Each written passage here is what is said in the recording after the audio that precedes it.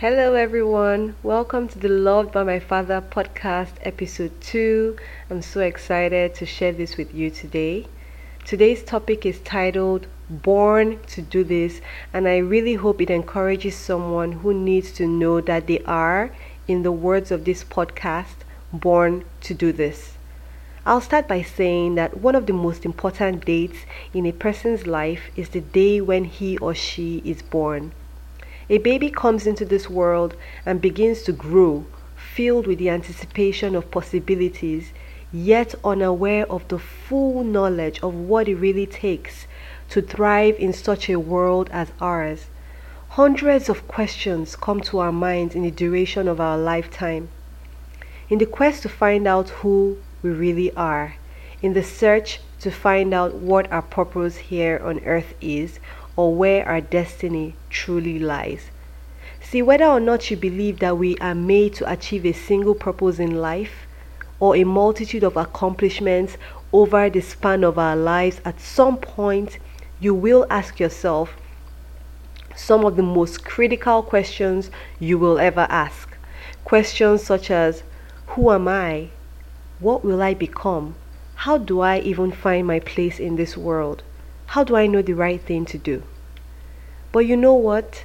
The amazing thing in the midst of all these uncertainties is that the one who fashioned this little baby knew it all from the very beginning. You see, when you create something, you create it with a purpose in mind. You ask yourself, what do I want to make? Or why do I want to make this? And when the answers come to you, you run quickly to your crafts table and you begin to craft a new piece with a great idea in mind. In the same way, God created every child on earth with a purpose in mind. Everything He created was with a purpose. So in the spirit of Easter, I want to bring to mind the purpose of the birth, death, and resurrection of Jesus. He was born in a manger, the lowliest of places, but yet He became the highest of highs. Hallelujah. Dying on a cross to take away your sins, my sins, our sins. The most sacrificial act of love was recorded on that day in history when He lay on a cross at Golgotha, helpless as a man with both arms stretched out wide in resignation to the will of God. His last sentence is still so unforgettable. In Hebrew language, Jesus cried out vehemently, Eli, Eli, lama sabachthani, which when broken down is translated to mean, my God, why have you forsaken me? Deep down, within his spirit, he knew that no matter how loudly he shouted and called on his Abba, he would not get any answer that night. He was here at this moment to fulfill purpose. Not in a million chances would he have been saved from the task that lay right in front of him, his death on this heavy cross. It was meant to happen. He was born to do this. He was born to save. Victoriously, after 3 days in the grave, the battle was won. He rose from the grave on the third day to proclaim victory for you and I. Today we can boldly stand in the victory of His death and say, Hallelujah, I am victorious. Today's podcast is just an encouragement to you that you also were born to do this. You were born to take similar steps as recorded in Proverbs 31.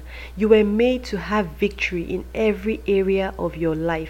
You were designed for His highest glory. Generations from your womb are supposed to rise up and call you blessed. Proverbs 31:28 says, her children rise up and call her blessed, her husband also, and he praises her. I believe God's ultimate purpose for your life is that your children will rise up and call you blessed, and your husband will praise you.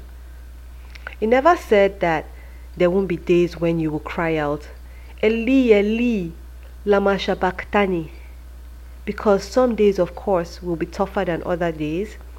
But guess what?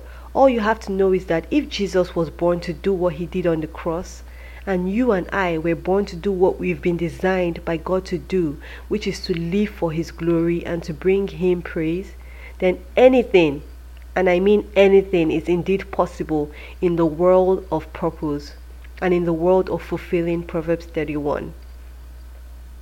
And if indeed you are doing what you were born to do, you will be so surprised at how much passion you put into it and how much joy it would eventually bring, and how much grace God will grant you to do what you were born to do.